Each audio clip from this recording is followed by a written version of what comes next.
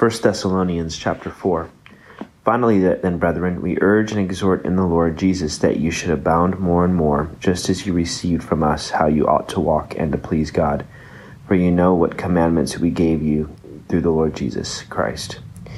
For this is the will of God, your sanctification, that you should abstain from sexual immorality, that each of you should know how to possess his own vessel in sanctification and honor, not in passion of lust, like the Gentiles who do not know God, that no one should take advantage of and defraud his brother in this matter, because the Lord is the avenger of all such, as we also forewarned you and testified.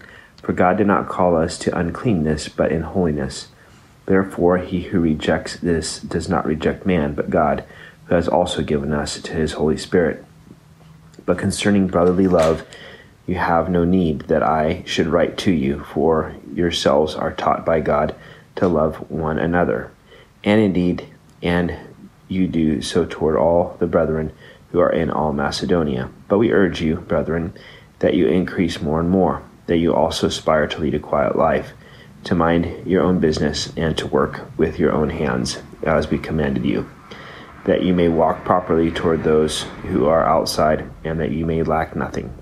But I do not want you to be ignorant, brethren, concerning those who have fallen asleep, lest you sorrow as others who have no hope. For if we believe that Jesus died and rose again, even so God will bring with him those who sleep in Jesus.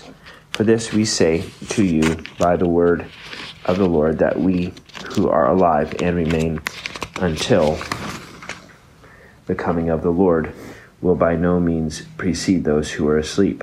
For the Lord himself will descend from heaven with a shout, with the voice of an archangel, and with the trumpet of God, and the dead in Christ will rise first. Then he who are alive and remain shall be caught up together with them in the clouds to meet the Lord in the air. And thus we shall always be with the Lord. Therefore comfort one another with these words. 1 Thessalonians chapter 5. But concerning the times and the seasons, brethren, you have no need that I should write to you, for you yourselves know perfectly that the day of the Lord so comes as a thief in the night. For when they say peace and safety, then sudden destruction comes upon them, as labor pains upon a pregnant woman, and they shall not escape. But you, brethren, are not in darkness, so that this day should overtake you as a thief. You are all sons of light and sons of the day. We are not of night nor of darkness. Therefore let us not sleep as others do, but let us watch and be sober. For those who sleep, sleep at night, and those who get drunk are drunk at night. But let us who are of the day be sober, putting on the breastplate of faith and love, and as a helmet the hope of salvation. For God did not appoint us to wrath, but to obtain salvation through our Lord Jesus Christ, who died for us, that whether we awake or sleep, we should live together with him. Therefore comfort each other, edify one another, just as you also are doing. And we urge you, brethren, to recognize those who labor among you and are over you in the Lord, and admonish you, and to esteem them very highly in love for their work's sake. Be at peace among yourselves. Now we exhort you, brethren, warn those who are unruly, comfort the faint-hearted, uphold the weak, be patient with all. See that no one renders evil for evil to anyone, but always pursue what is good, both for yourselves and for all. Rejoice always, pray without ceasing. In everything give thanks, for this is the will of God in Christ Jesus for you.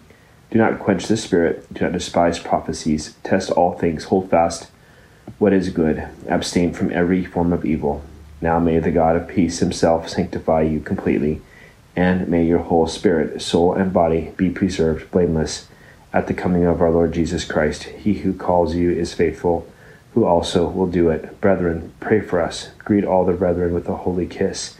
I charge you by the Lord that this epistle be read to all the holy brethren. The grace of our Lord Jesus Christ be with you. Amen.